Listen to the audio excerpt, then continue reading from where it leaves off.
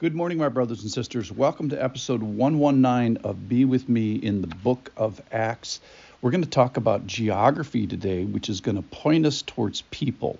The people are going to point us towards a principle, and then we're going to get very practical at the end. I'm going to title today, Where Are Your Men? Or where are your women if you are a woman? Or where are your children? Same principle is going to apply. All right, here's the geography. I want you to think about this as a box, and then I'm going to read the passage. The box is in the lower right-hand corner is where we're going to start. That's Ephesus. Paul's in Ephesus. He's going to go north 200 miles to Troas.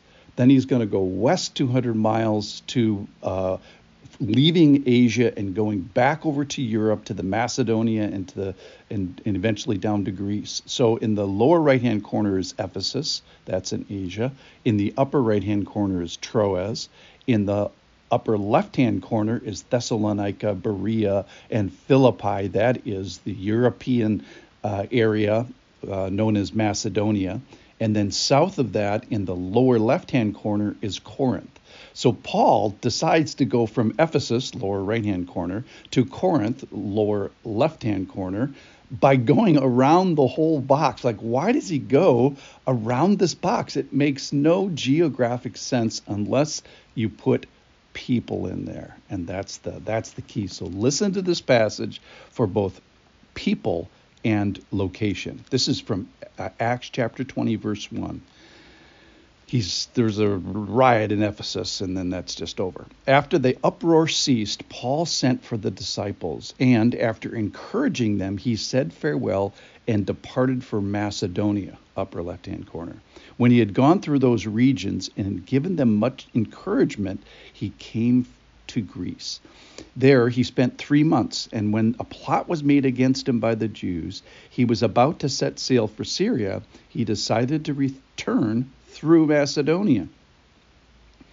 Sophater the Berean, son of Pyrrhus, accompanied him, and of the Thessalonians, Aristarchus and Secundus, and Gaius of Derbe, and Timothy, and the Asians, and Tychicus and Trophimus. These went on ahead and were waiting for us at Troas. But we sailed away from Philippi after the days of unleavened bread. And in 5 days we came to them at Troas, where we stayed for 7 days. All right, so we are understanding place, which is crazy because he goes 600 miles when he can just go 200 miles. Why? Why does he do that? It's because of the people. It's the people in the churches that are betwixt and between the places that he's eventually going.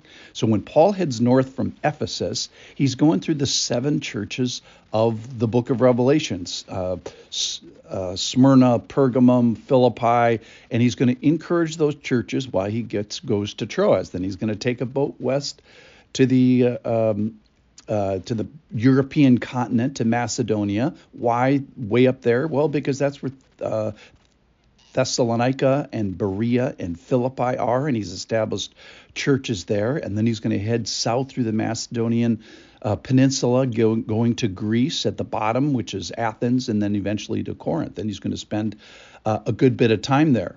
He's been in Ephesus for 2 years, and he's finishing that place, if you will. So here's the lesson that I wanted to get to today is, where are your men? Where are your women? The reason that Paul goes sort of bass-ackwards on this journey and goes this distance, I think, is because of all the people in the 7 churches of the book of Revelation, the people of Thessalonica, the people of Berea, the people of Philippi, maybe the people of Athens, though I don't think it's specifically mentioned, and then finally to the people of Corinth, where he spends a good bit of time. He actually writes the book of Romans there, spending a couple of months.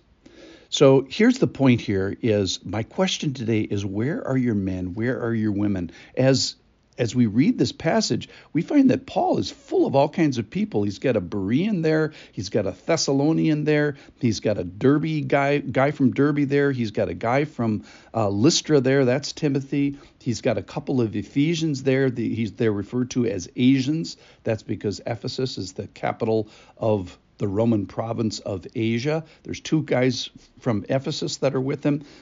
Luke is still with him because he's referring to this trip in the third person with the we, correction, in the plural, excuse me.